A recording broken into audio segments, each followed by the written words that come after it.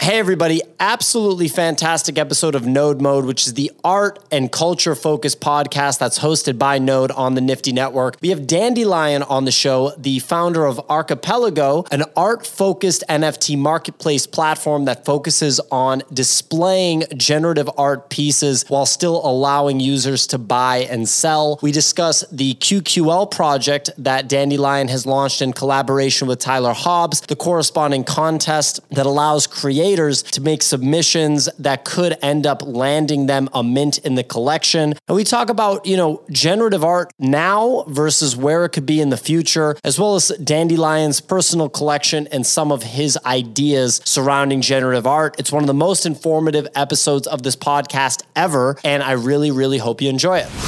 Welcome to Node Mode. I am Node, and here with the one and only PO. You are listening to the NFT podcast focused on digital art. We talk with artists, OG collectors, and the smartest people in the space about all things NFTs.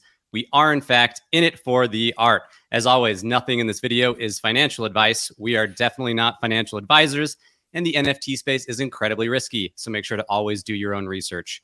If you enjoy the content, please hit that like button, smash the subscribe, and share with your friends. And don't forget to check out our NFT, the Nifty portal, to join the community and hang out with guys like us. We have a bonus episode today, a special episode with none other than Dandelion. What a name. Dandelion is the co-founder behind several platforms, including archipelago.art and the art project that is all the buzz these days, QQL with Tyler Hobbs. Dandelion, welcome to the show. Hello. Thank you for having me. Dude, it's so great. First, we got to start with the name. I was chatting with a buddy and he kind of introed me or told me about you and introed me kind of in DMs. And I said, well, do I just call Dandelion Dandelion? Is that how they like to be referred to? Tell me about the background of this noxious weed / beautiful flower. Oh boy, there's so much to say. It's a name that I chose while on a really transformative acid trip. Nice. Okay, we're going straight to the acid trip. I love it. Okay. Yeah, acid has played a very important role throughout my life on many occasions, including getting into crypto and Web3, because it was ultimately I was the first wave of Bitcoin users were like the original cypherpunks who are just on the cryptography mailing lists that Satoshi is posting the white paper to, and then the second wave of users was the Silk Road, and so that was me. But no, I chose the name Dandelion in part. It just fit me in a lot of different respects. Kind of fits different sides of myself as Dandy and Lion. I'm very fond of going where the wind blows me, and I think weeds are ultimately this is completely a side brand. But lawns are what you get when you apply the principles of fascism to the practice of horticulture. And weeds are the resistance. They are the plants where you can try to spray them, cut them down, get rid of them, and they'll just show up and thrive anyway. And they're great for pollinators. They'll break up all these old asphalt and turn it back into soil. Weeds are the best. They're the toughest, most badass plants, and I'm happy to be one. Dude, that is such a cool background and insight. I love the thought behind it. Definitely glad you're on Node Mode and not on our morning show. Our listeners there, they can't go that deep. You know what I mean? We just talk simple stuff. But no, this is cool. They'd be on board with the acid part. Yeah, for sure. Well, look, you and Steve Jobs and all the other brilliant minds seem to agree, right? So, maybe something worth considering for sure for those that are uninitiated. That's pretty cool, man. So there's real meaning behind just Dandelion. And I would also say it also feels very brandable, right? It's just Dandelion. No, I'm not going to forget that name, right? It's just so simple and clear. So I do have high recall for people with my name. Yeah. It's genius in every way. So no, that's awesome. Okay, so one thing we love to do is whenever there's a gallery that's associated with one of our guests, we always like to just jump in and look at what they like collecting. And I threw one in the chat for PO here, and I took a look. And man, you've got a nice, beautiful, succinct gallery you've created of generative art. Tell me, let's start there. Why do you like generative art in the first place? Why do I like generative art? I'll say just as an aside with the gallery, I really need to spend some time with it and figure out how I want to display it because there's so much more than what I've put there. It's just like I kind of occasionally like look on like add another little section. Yeah, if this is the start, man, I can't wait to see the full thing because it's beautiful. That was such a low-key flex right there. Yeah, like, I really got to put more time into this gallery. You know, I only have a few archetypes and squiggles and ringers and meridians in there. It's just a few. Wow. Oh boy, I don't even think I have my fidenzas in this gallery though. So I think this is what I mean when I say like I just like have not really. I need to do it a little more systematically. I just occasionally I'm like, oh shit, I've got like these meridians are really cool. I'll put them up there. Yeah. What do I love about generative art? So much. I think that for me, one of the things I'm really passionate about is the beauty of nature and the way that this like natural world has evolved from apparently simple rules to produce a like endless smorgasbord of novelty and complexity and beauty and like the unexpected. And that I see that show up in natural life. And you can just like go to you can go to like a park and just look at the boulders and like look at the endless like detail within them and like where the patches of moss are. And I think that for me, what I love about generative art is that we're kind of exploring and in some ways like reproducing some of the emergent potential of nature. And so for me, it's really all about the emergence. And like, for example, like just like a little detail here with the archetypes, which you're screen sharing, it's a wonderful collection. I really love archetypes. I really like the play of like order and regularity and chaos. I think that for me, thinking as an engineer, it really resonates. But then you once again have the emergent properties where like Chetal Golid did not code in the idea of having monochrome archetypes, like this green one in the lower left or the kind of gray-blue one in the center right. And it's just an emergent trait that some of these used only one color from the palette and they're like super striking and like distinctive and like surprising in themselves. They're some of the most like recognizable outputs in the algorithm. And so it's that potential for surprise in generative art and the potential that something will happen that like nobody, including the artist, really saw coming is what I think makes it so compelling. I love that. So yeah, define emergence for those of us that are a little bit lesser IQ than you, good sir. I think in this case, it's a lot of just choosing which books to read. Emergence it's actually a concept that came out of systems theory, which is that when you have complex systems, you will start to have behaviors that emerge from it that are not obviously like encoded by any of the specific rules. And an example of this might be like weather systems, right? If you think about the actual mechanics of like, I don't know, Brownian motion and fluid dynamics, you might not imagine things like typhoons or thunderstorms or all the different kinds of clouds that will emerge. And so the way in which by having this complex system, you just have all of this behavior that is emerging from the interactions of different parts in a way that you can't necessarily like pin down to a specific component. And then if we look at, if we want to apply it to generative art, I would say emergence tends to be when the generative artist has created a system that has got enough interacting complexity that outputs will come that nobody anticipated. And so if you scroll up in my gallery, I think that the best piece for talking about this is one of the meridians at the top. I'm not sure if this is like, and the meridian in the lower center with the blue mountain at the bottom. Yeah.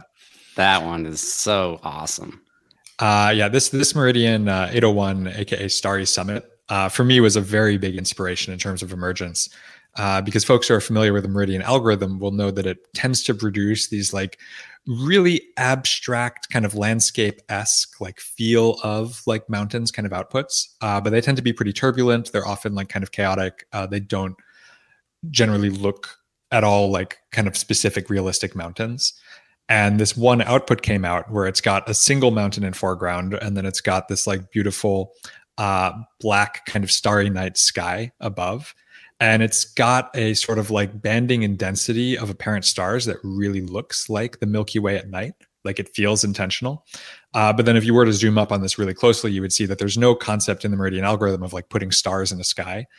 It just so happens that there's white space behind the strokes, and like the fill of this black region was insufficiently dense to occlude the background, and that produces the visually apparent stars. And so I'd say here, the Starry Night, there's no sense in which Matt Delaurier was like trying to produce Starry Nights. And so it's an emergent feature of the algorithm that these rules could intersect to produce something that feels to us like a perfect Starry Night. And I think that for me, like the pursuit of emergence in generative art is one of the things I find most interesting and most motivating. That is awesome. Yeah. 801, man, that's my area code. I feel like I need to own this piece now, dude. This piece is it's so beautiful though. It Good really luck, is. Node. Yeah, Good I luck. know. How am I going to pry it away from Dandelion? It's gonna like never happening, man. I'll just admire it from afar, dude. You have my blessing if you want to like print copies of it and like admire it. Like this is actually something I've talked with Matt about, of like, can we just like find some good way of like anyone who wants to like have a print of it to like have it? Because I really like that this art is accessible to everyone. You know, it's all Creative Commons licensed generally. Yeah. Oh yes. Well, thank you. I very well may do that. I actually I was telling Pio, I just lost this bid on a piece, and the artist had the prints available to buy, and so I just bought a print, you know, to console myself, and should be getting here any day. But I love that concept of emergence, and I think that too. Without me really realizing it, I think that is why I think generative art is so beautiful, because there's a component of it that is, even though the artist creates the code or creates whatever system, there's a component that is chaotic, right? That's out of your control, because you can't perfectly predict what everything will look like, right? And that's I think a hallmark of a beautiful collection is when everything looks really good that is produced, and that is the art, right? So I think that's awesome, man. Oh gosh, this piece looks great too. We're just staring at another Meridian if you're just listening, and it's all of them look so good. So, you know, bravo. How many of these did you pick up, by the way? Is it just the few you have in your gallery here? No, I've got a few more. Oh my gosh. I think maybe I've got why'd I 8 or even 9. ask that? Yeah. Oh, so did you mint in the experience, or did you buy them on secondary? Yeah, I minted and I collected on. I've been collecting on secondary kind of since it launched. Yeah, Meridian 801 in particular was like a very kind of lucky pickup by me because it only stayed on the market for 4 minutes. What happened there actually was Kevin Rose was the first person to spot this one, and he like put a 20 Ether bid on it. And the person who had minted it saw this 20 Ether bid and was like, oh, I bet I can get a little more. So they listed it on OpenSea for 25.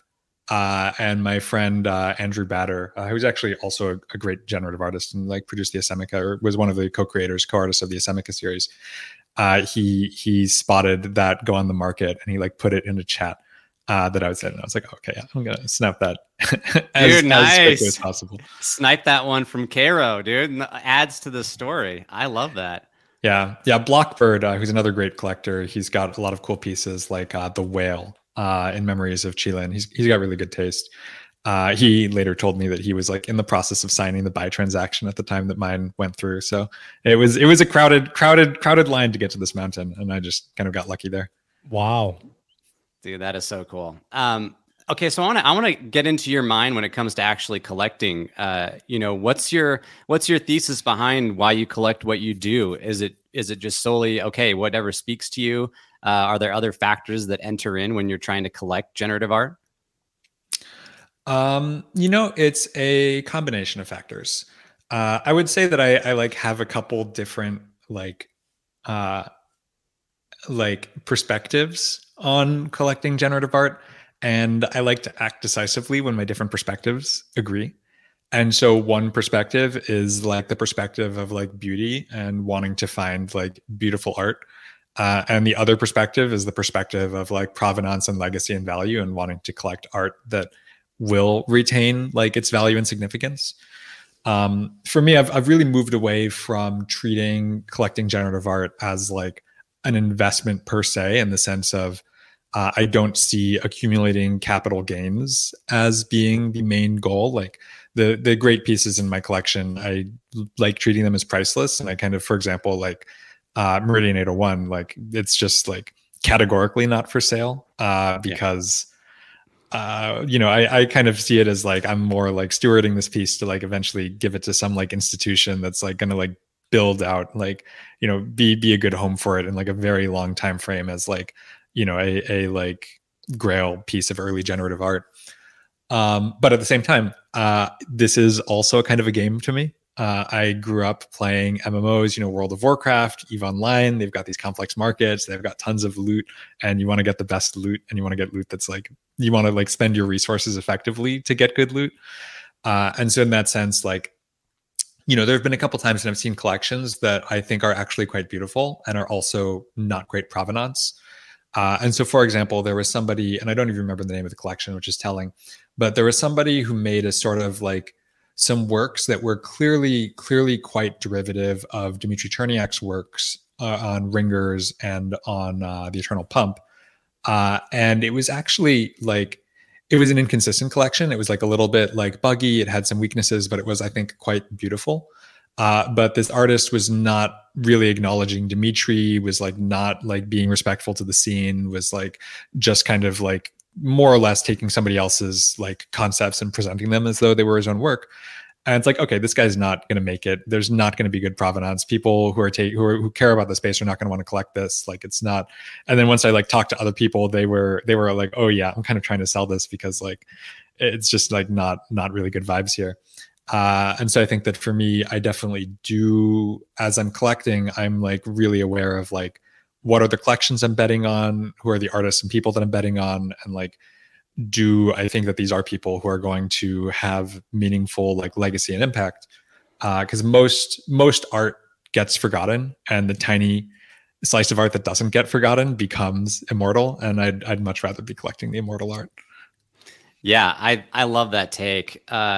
So if we were to look at at your collection, I always like asking this. Mostly, I'll be honest, from a selfish standpoint, because I'm getting obsessed with what I'll call only mid-tier in price, not what I deem mid-tier in art. But I feel like there's basically three sets that have achieved escape velocity in my mind. You've got ringers, fidenzas, and autoglyphs, right? Like they maintain a very high price point. Archetypes are getting close. But then we've got all of these collections that I think are absolutely gorgeous from Meridian. Everyone on the show is just going to keep laughing at me because I mention Meridian and Memories of Qilin about every episode because they're just gorgeous. But I feel like there's several that are kind of hovering in that stage where they might break one way or the other in terms of, whether they get really big or they might, you might see them kind of slowly disappear. What would be your take on some of these other collections that are, priced anywhere from 1 to 10 ETH? Which one do you feel like, okay, this one's got the potential to really, take it to the next level and become immortal? Okay, so Pio, can I show you to use Archipelago rather than OpenSea, because it really is the best way to view the art? Absolutely. Oh yeah, baby. And yeah, by the way, so this archipelago.art. This is Dandelion's. I put it in the chat as well, Pio, so you can just snag it there. This is Dandelion's platform, man. And I will say, like, after looking at it, it is way more a much more enjoyable experience, like looking at the art. You know what I mean? It's like the art feels front and center. So anyway, so if you search for like memories here, you can find. We also have autoglyphs. And yeah, while I keep on low-key flexing, like autoglyphs. Yeah, I forgot to put my autoglyph in my gallery. Yeah, nicely done, sir. I guess it's not really low-key flexing. It's just flexing at this it's point. just straight. Yeah, hey, it's a very authentic, just straightforward flex. Like, here it is. Yeah. Right. The response time on the platform is incredible. As soon as I clicked on, like, it's just nice. It's better. I'm not a technical person, but I'm impressed with just how quickly the platform responded when I typed in Memories of Qilin. Thank you. Yeah, we have also, it's always fun if you sort here by like highest last sale. We should really put in some kind of like popularity metric here, because there's, like it's hard to find the greatest pieces. Like the Lion is the greatest of the memories.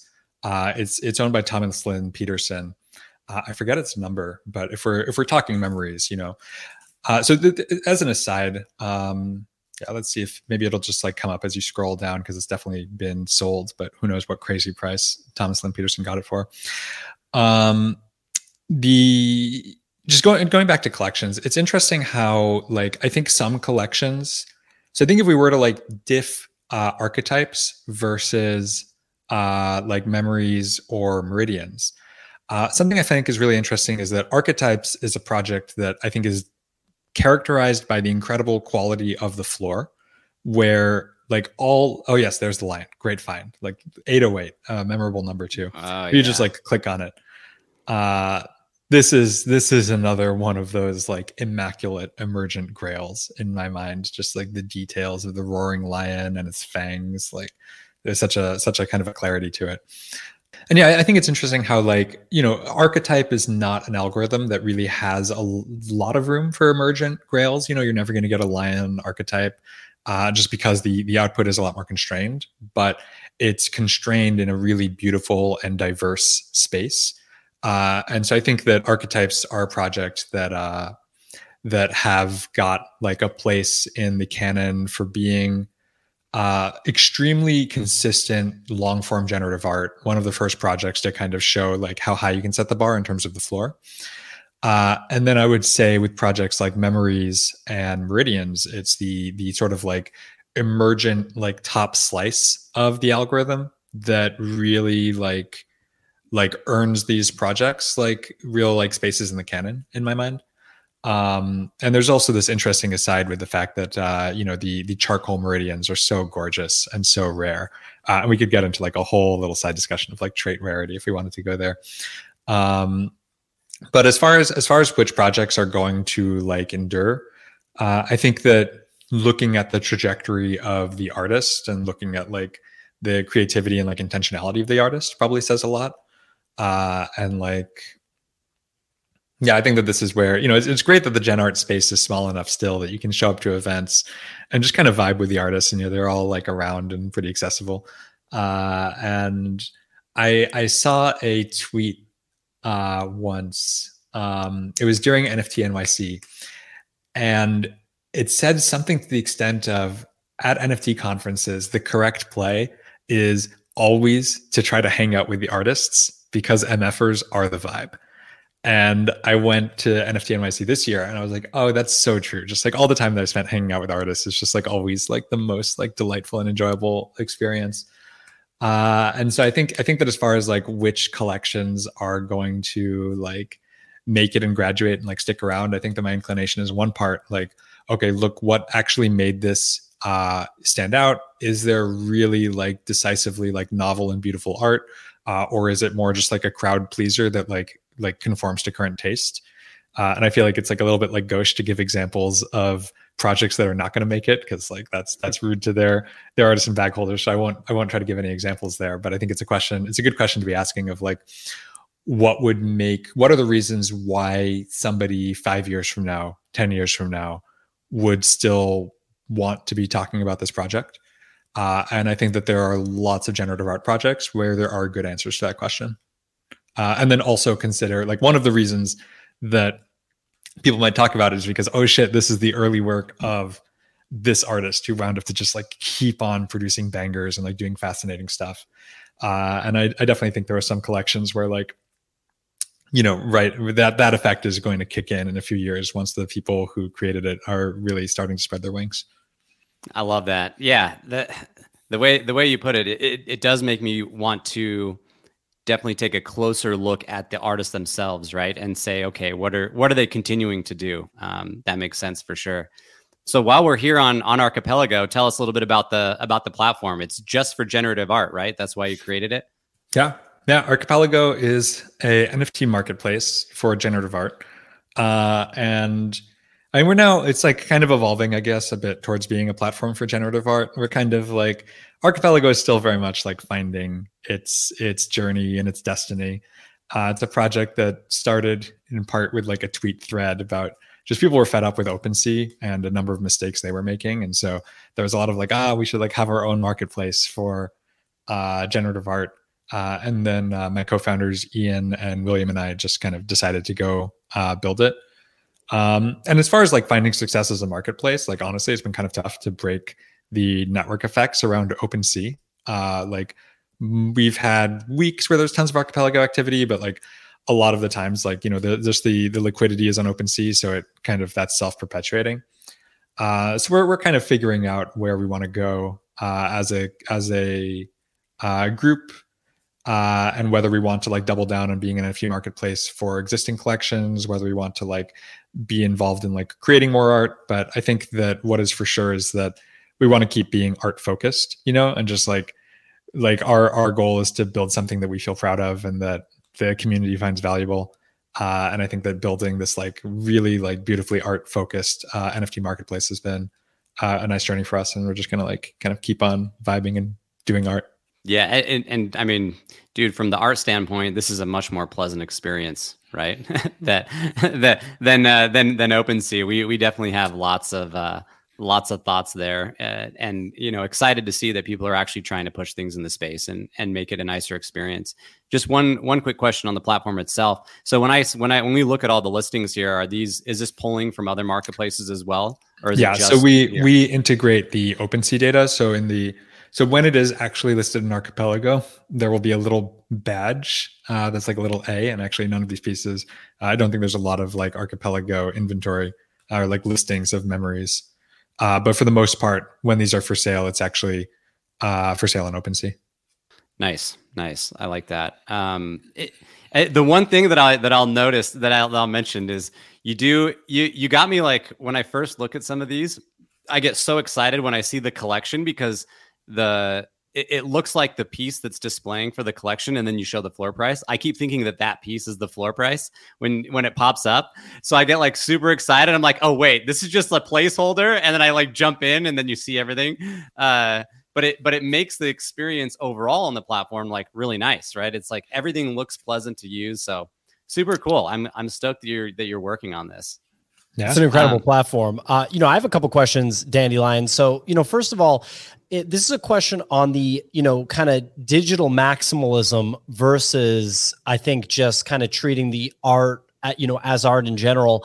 Do you have any sort of passion towards generative artwork being displayed in digital galleries and on digital frames? Or are you open to physical reproductions, whether they be prints or canvas reproductions? I massively prefer non-digital displays for my generative art. As I was saying in like the pre-production, I haven't got like my home podcasting set up properly to have massive amounts of art, which I sure you will once I like find the right space for it. Oh boy.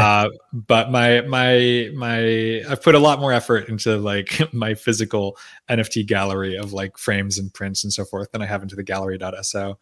And I really like, I think generative art prints incredibly well, in most cases, especially because you can scale it to arbitrary resolutions. And so you can just like, and like if you were at NFT NYC and you went to the Art Blocks Cross Samsung event, and they had like, in this case it was a screen, but they had a 3-story tall, like incredibly high resolution screen, and the art looked so good at those scales. But I think that for me, I'm fairly photosensitive. I don't like screens unless I really like wanted it to be a screen. And so a lot of the like digital art approaches, it's like, well, yeah, this is just way too much like blue light coming out to like want it on all the time in my living room or my bedroom or what have you. I'm really hoping for better e-ink technology so that we can make, especially with a project like Chimera, which are these sort of like beautiful, slowly rendered and animated still life sort of flowers. This would look so great on an e-ink display, but I don't really want screens, and so I've been tending to just go with prints when I physically display generative art. Have you considered canvas reproductions for anything? Because I think some of those memories of Chi Lin or some of those pieces in your collection, to me they scream canvas reproduction with like a fine art frame or even just a floater frame. Yeah, I have not. What I've mostly done is I've done regular prints and framed them, and I've done these. What's it called? Like velvet dye bond something, vinyl dye bond. I've got these prints where it's like the print is bonded onto a metal plate, and so you don't need a frame. It's just like kind of like a bold like metal plate with like it gets a sort of like glossy like embossed texture. And I printed a lot of subscapes in that fashion that came out really nicely, and I'll probably print a lot of archetypes in that fashion.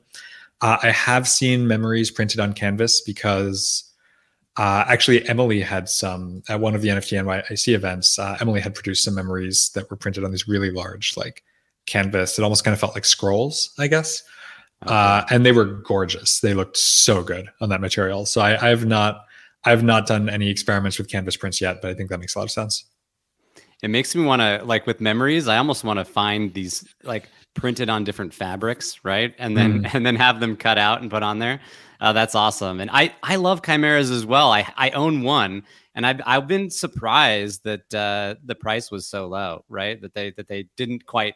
I kind of thought they were going to be up there with around the 10 ETH mark eventually, but they haven't quite popped off. But I think they're really cool, and you can zoom in on these, right, too. And there's like such cool detail, and like rotation. There's lots of. It seems like a very special kind of collection to me that kind of hasn't had its light, put out there so much. Yeah, I tend to agree. I think they're like, I think that they're like, they fill a clear niche. It's like really like well done. And MP Cause has continued to make a lot of cool work. I really like Parnassus, which he did through Bright Moments, and he just released Tectonics, which it's on a separate manifold contract. We don't like have it on Archipelago at the moment, but I think it's tectonics.app, but it's a really beautiful collection that's kind of themed around recursion. There's no H, so it's just tectonics, like tectonic plates. Yeah, I was looking at these. I think it may have been K. Dean or Chris Bennett that showed me this, PO. And they look awesome. This was recently released, right? Just in the last few weeks. Yeah. Yeah, these are great. Very, very cool stuff. I just have a quick question for Dandelion. First part of the question is, are you a believer that eventually the traditional art market will value digital art identically to the, quote unquote masterpieces of the past? In other words, in an auction, you'll see like a Basquiat or, a Picasso, and then followed by a Fidenza or a Meridian. And it's not, the Fidenza and the Meridian won't have attention called to them as like, and the digital art piece, but rather just a standalone art piece as if it was, a masterpiece of the past. So first of all, are you a believer in that? And then second of all, if you are, how long do you think it might take for us to get to that point? First off, I absolutely think that in the perspective of time, the generative art greats will be like seen as like peer pieces to the other great art of history. The fact that that's not the case right now is just like one of those like consistently repeatable little accidents of history, I guess. Though since I seem to be getting away with shilling like my own pieces, if you replace ID 33 with ID 107, there's a really cool piece that. This is just another fun bit of story because Trill was bidding on this, and I saw it and I wanted to grab it as well. And when I realized that I was bidding against Trill, I was just like, oh fuck, this is going to be a ridiculous auction if he like really wants this. Like I don't know if this is going to make any sense. And I just got really lucky. Because I guess Trill bid, and then I showed up 2 minutes later and bid, and then Trill just went AFK for 10 minutes, and then he came back to the chat and block talked, being like, it's like, oh, okay, cool. That explains why I got this on one bid. That was a nice turnout. But it's like one of the, I think, the really like distinctive pieces in this collection. And like this is another thing for me as a collector. Like whenever I'm in a collection, I'm trying to like see whether I can like possibly like pry away like the 1 to 3 most distinctive pieces, because it's a very, if you can get away with it, it's like a very fun way to play the game. Like a lot more like bang for your ETH, I suppose. But yeah, I find it really interesting to reflect on the history of like Impressionist art. And it was like, I think that one of the really striking pieces, I think is it Monet? It's like the Sunrise Impression Sunrise by Claude Monet. Yeah. If you want to like, yeah. So this is an incredibly, beautiful and like kind of stunning like work of early Impressionism. And the initial reviews, okay, probably not the best one. I would just maybe click on, probably if you go to like the Wikipedia, hopefully they will give you like a good render. It's Google Images is just obnougous, isn't it? It's all like there we go. We need Archipelago Google Images edition. But the commentary on this was incredibly like scathing. Like to the art critics of the time, it was really known what makes great art. You have like a studio and you go and like map out every detail, and you've got these assistants and you produce this like, regal, super detailed kind of stuff that the church and like nobility like to be patrons of. And so somebody coming and just like squirting paint out of a tube and just like, whipping together super quickly like an impression of a sunrise on the water. The reviews were like that this might be fit for wallpaper, like maybe. But it like obviously wasn't art. It was like completely derided by the commentary at the time. And it is this funny way in which art tends to produce cycles of being highly gatekept about like what is real art.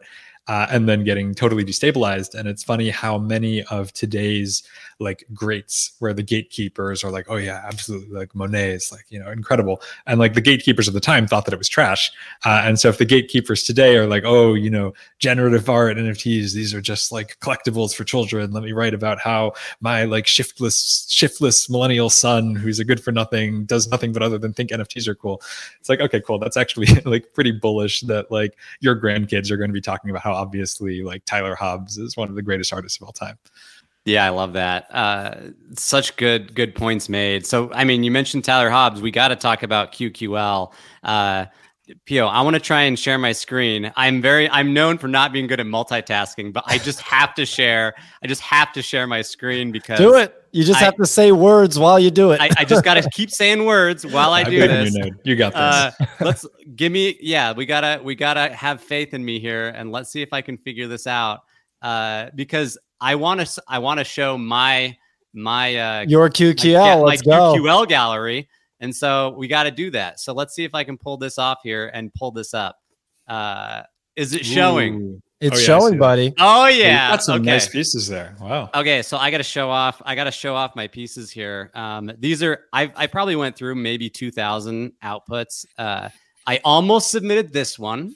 This one looks awesome, but I ended up going with the elephant right down here. So I just had to show off my collection because I put all, I am what did you call it today on the Twitter Spaces? Am I a parametric artist? Parametric artist. Yeah. Yes. That's the term. Okay. So yeah, for those that didn't catch the Twitter space, tell us what a parametric artist is, because Node is one of them. Okay. So, maybe I'll just like take a step back and like talk a little bit about QQL. Yeah. Sorry. I got ahead of myself. I wanted it to be about me. Let's put it back on QQL here. Yeah, we'll get to you. I promise. We're just setting the proper setup so you can appear on the stage. Exactly. So, a while back, this is like late last year. Meridian has dropped. So there's this Fidenza 938, and Fidenza 938. If you pull it up in Archipelago, it's like an interesting piece to look at. But maybe just make a new tab, and if you go to like Archipelago, Fidenza, which number did you say? 938. I got you, Node. Oh, you got it. Okay. How about you want Fidenza? Yeah. There we go. Alrighty.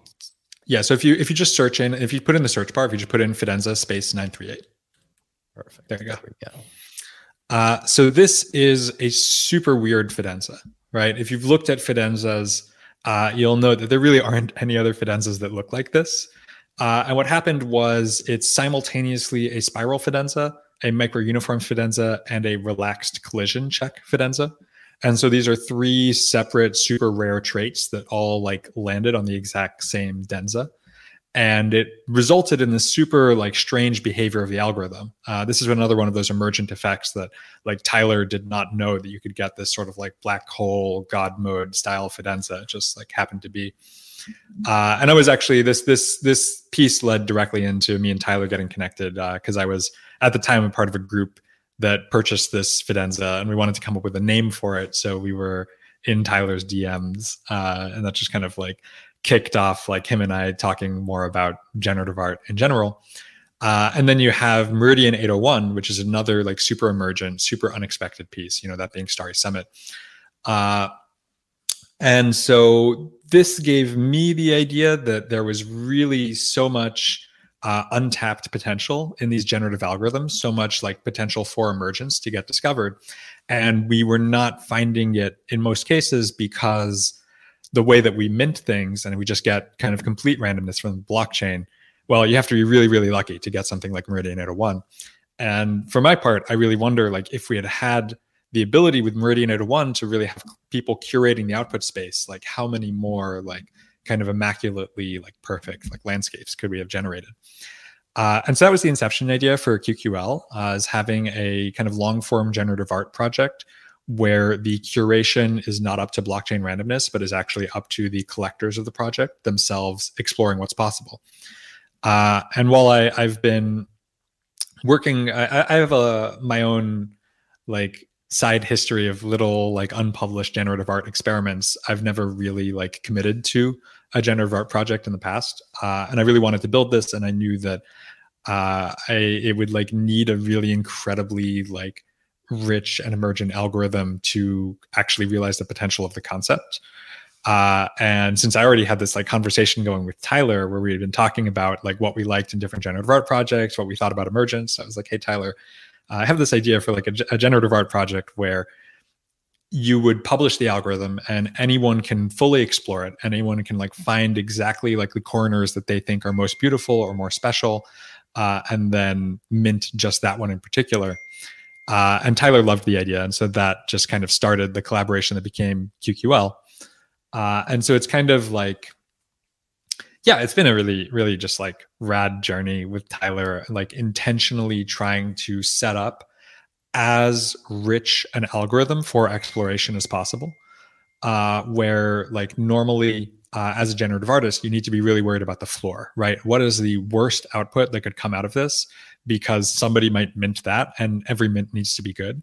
And so that forces you to be kind of cautious in a lot of decision making that you are doing as you create it. And with QQL, because Tyler and I knew that it would be, you know, people like you, Node, curating the outputs, we could afford to be a lot riskier. We could afford to ask not like what's the worst output this might result in, but what's the best output it could create.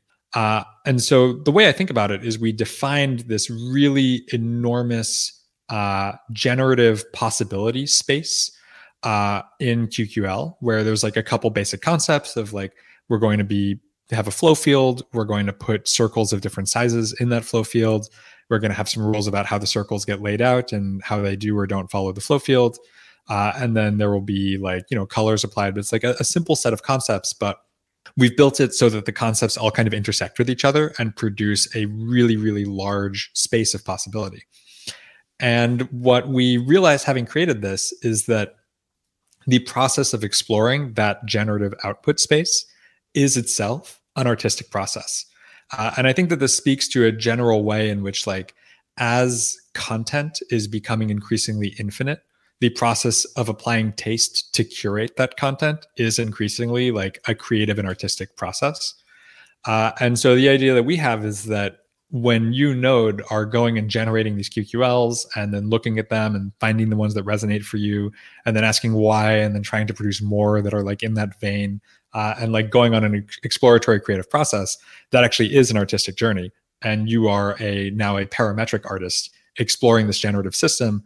And then every mint that actually gets created is kind of a collaboration between Tyler and I having defined the algorithm and then a parametric artist exploring and finding something great.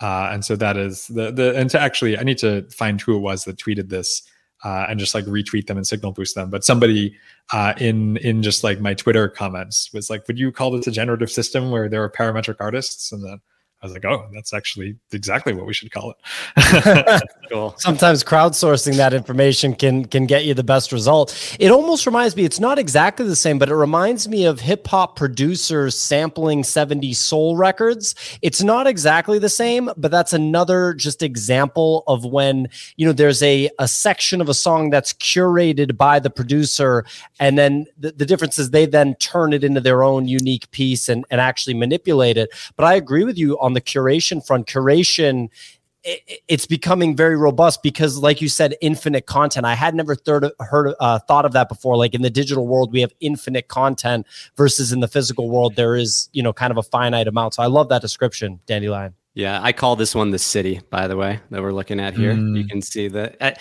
it's just so funny because it's all I did was click buttons, but it's so fun. I mean, I've been chatting with Kadeen almost every day. We just send each other these are outputs, right? And it is just, it's a very fun experience from my side, because I get to pretend like I'm a generative artist. All I got to do, you made it easy for me, right? Like you made all these buttons, and then I click them, and it's easy. And then we look and we get to curate what we like best. Like this one's called The Road to Eternity, right? There's that one. And then I've got, which one was it that I called The Smile? Yeah. Oh yeah. This guy, creepy smile guy. It's just so, this is just so fun and messing around with the site. And for those that are unaware, so here's what's really cool. So that not only do I get to pretend like I don't get to pretend, I am a parametric artist. If you are the one that finds the piece, if I'm right, Dandelion, please correct me if I'm wrong, but you get 2% of the mint royalties, of the royalties ongoing, if that is part of the official collection. Is that correct? Yep. So for any QQL that gets minted, as is a convention in the NFT space, and one of my favorite conventions about the NFT space, there's royalties to the artist on secondary sales. And so our view is that with each minted QQL, whoever it was that found that seed is one of the artists. And so we've written into the smart contract that the contract can't enforce the royalties, but it can kind of inform, like OpenSea and Archipelago and other markets, what the intended royalties are. And so there is a 2% of all secondary proceeds royalty that flows back to the parametric artist. And so, for example, Node, if like you were to mint the Smile and it trades hands a bunch of times on every secondary sale, you would get 2%. Yeah, I think that's so cool, because you really are treating us like we're partners, right? Which is cool, because we're doing the curation, right? And so it's kind of part of the process.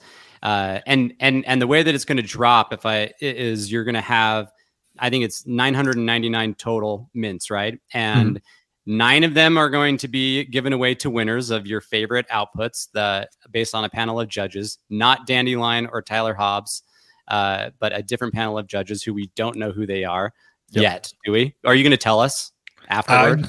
Yeah, we'll reveal the judges once this is. We just wanted to save them from having their Twitter DMs be just like, they would just get their art. I can only imagine. Yeah, that was a good move on your part. So 9 are going to get given away, and then 990 mint passes are going up for Dutch auction on Wednesday.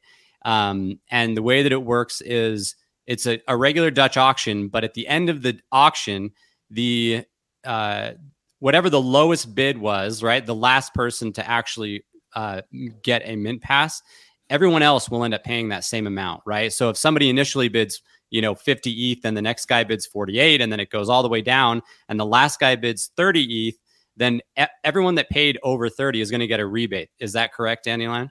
Yep. Just to correct a little detail, it's actually, we're auctioning 900 passes. Oh, 900. Okay. 900 on Wednesday. There are a few that are still saved for kind of future projects TBD. There's a rebate on the Dutch auction, and you can either claim the rebate in full at the end of the auction, or during the auction, you can apply your rebate towards getting more passes. Cool. For example, if you show up and you're just like, yeah, I definitely want at least one pass and I can afford 50 ETH. So you buy a pass at 50. If the price were to get then down to say 25, you could just pick up another pass without needing to put any more ether in, because after rebate, you would already have enough for a second pass. Cool. That's awesome. And then the last thing I'll say that I think is very fascinating is they talked about this they had a Twitter Spaces earlier today. But the concept of they are working on a mechanism to where if I can convince somebody that buys a mint pass, so that the key is somebody has to have a mint pass, but they're gonna create a mechanism through which there will be a marketplace, and somebody with a mint pass could decide to buy my piece from me and mint it, which is so cool. I think that's awesome. I don't know how often that'll happen, but if somebody is able to create an absolute grail that would be, somebody else feels like they couldn't replicate or get something close to, there's the chance that all of those that couldn't afford it might be able to sell their output to a mint pass person, right? Yep, totally. Oh, that is so cool. So don't give up hope if you don't win the auction, or if you're not one of the winners that are selected. Maybe you can convince Cosmo or, those big whales like Pio out there that are going to buy a Mint Pass, right? And they might be able to buy it from you. Yep, exactly. Oh, this yeah, is so and cool. I think that as QQL, I see it as a first step towards making generative systems for parametric artists, as opposed to just like having the generative drop sort of happen on its own. And I think that there's so much like space to unfold here. And I think that the way that AI generated art is going is also kind of pointing in a similar direction, where being able to come up with seed phrases that produce really provocative and interesting art from like what Stable Diffusion or like DALL-E style systems. I think someday that'll also create potentially really interesting NFTs where you just like your seed is like 5 words and like it's going to produce some like piece of art, and who are the people who can find 5 words that will produce a grail. It'll be a fun game to play. That's absolutely fascinating. Well, I mean, I have loved chatting and learning from you. This has been amazing, especially, I mean, the QQL thing, obviously nothing like this has been done before, I don't think. And I love that we're pushing this space forward, that it feels innovative, and that it is innovative, and that you're including others in the work. I think that's so great. For those that are, looking to kind of start their journey, I always like to ask our guests, what advice would you give somebody that's kind of just learning about digital art, NFTs, and collecting in general, specifically on the art side? What advice would you give to people that are trying to learn or trying to make decisions on what they should purchase? What would you say to them? I think that it's hard to give advice in a general sense in a way, because everyone's journey is like different. And I think that my personal approach was, I discovered generative art and I thought that it was cool. And I had like liquid crypto wealth from like a different project that I had been involved in. And so I just really went ham. I showed up and I was just like, archetypes are fucking great. I'm going to like collect. I'm just going to like keep like pushing by. That was how I got the cube. And I don't think that's necessarily good advice. I don't think that giving people the advice of like, oh yeah, NFTs, like just go ham and hopefully it will turn out that things you went ham on actually are like really good collections that are going to stick around for a while. Like, I think that was a little bit of like, whether it was taste or dumb luck is left to an exercise of interpretation by the viewer.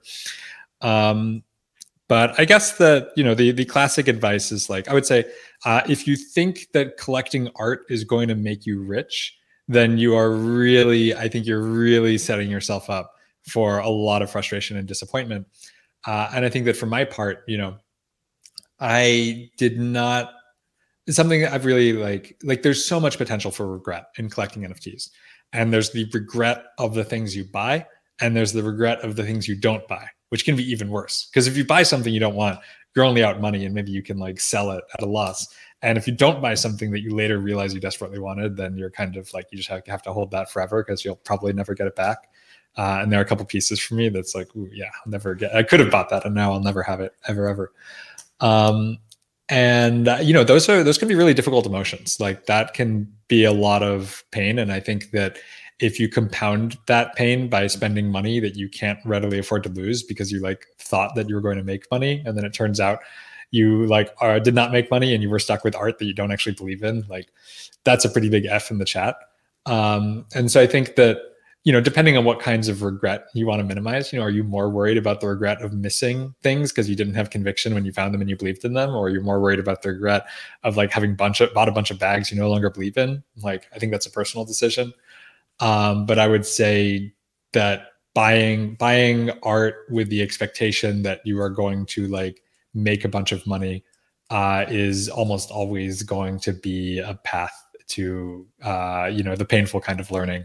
And also, flipping seems like a really good idea, but in practice you're going to get tons of capital gains as you go, and statistically speaking, you are probably going to reinvest your proceeds from flipping in the bull market into like even more bullish things until bear comes, and then you just have a giant tax bill and like not much to show for it. So just be cautious, be cautious and like price in what the IRS is going to expect from you, like as you're going, and don't get surprised by it at the end of the year. Thank you. Yeah, that sounds like what I did in 2021. So, don't make all my mistakes. That's it was painful. But the one, yeah, I mean, I really appreciate that advice. And obviously, at the end of the day, as long as you enjoy what you're looking at, that's the easiest form of utility, in my opinion, is art, right? So buy what you like is the only thing I can tell people, because then I am like, hey, look, you said that you liked it. And so if you buy it, then there you go, right? Like, it all just comes down to how much you're willing to spend. But really appreciate the time, Dandelion. This has been fantastic. Go check out Dandelion on Twitter. I believe you're Dandelion Wist, right? Yep, Dandelion_Wist. Yeah, Dandelion_Wist. Check out archipelago.art. I definitely need to be scrolling through there more often, because it's a much more beautiful experience than some of those other platforms out there. And then, everybody go vote on my QQL. Give me that. I gotta get that elephant submitted. I did. I already submitted it, but I'm excited to see where that contest leads. That's going to be so fun. Yeah. Best of luck to your elephant node. Thank you. Thanks so much for joining. Take care. What a conversation. Thanks, Dandelion.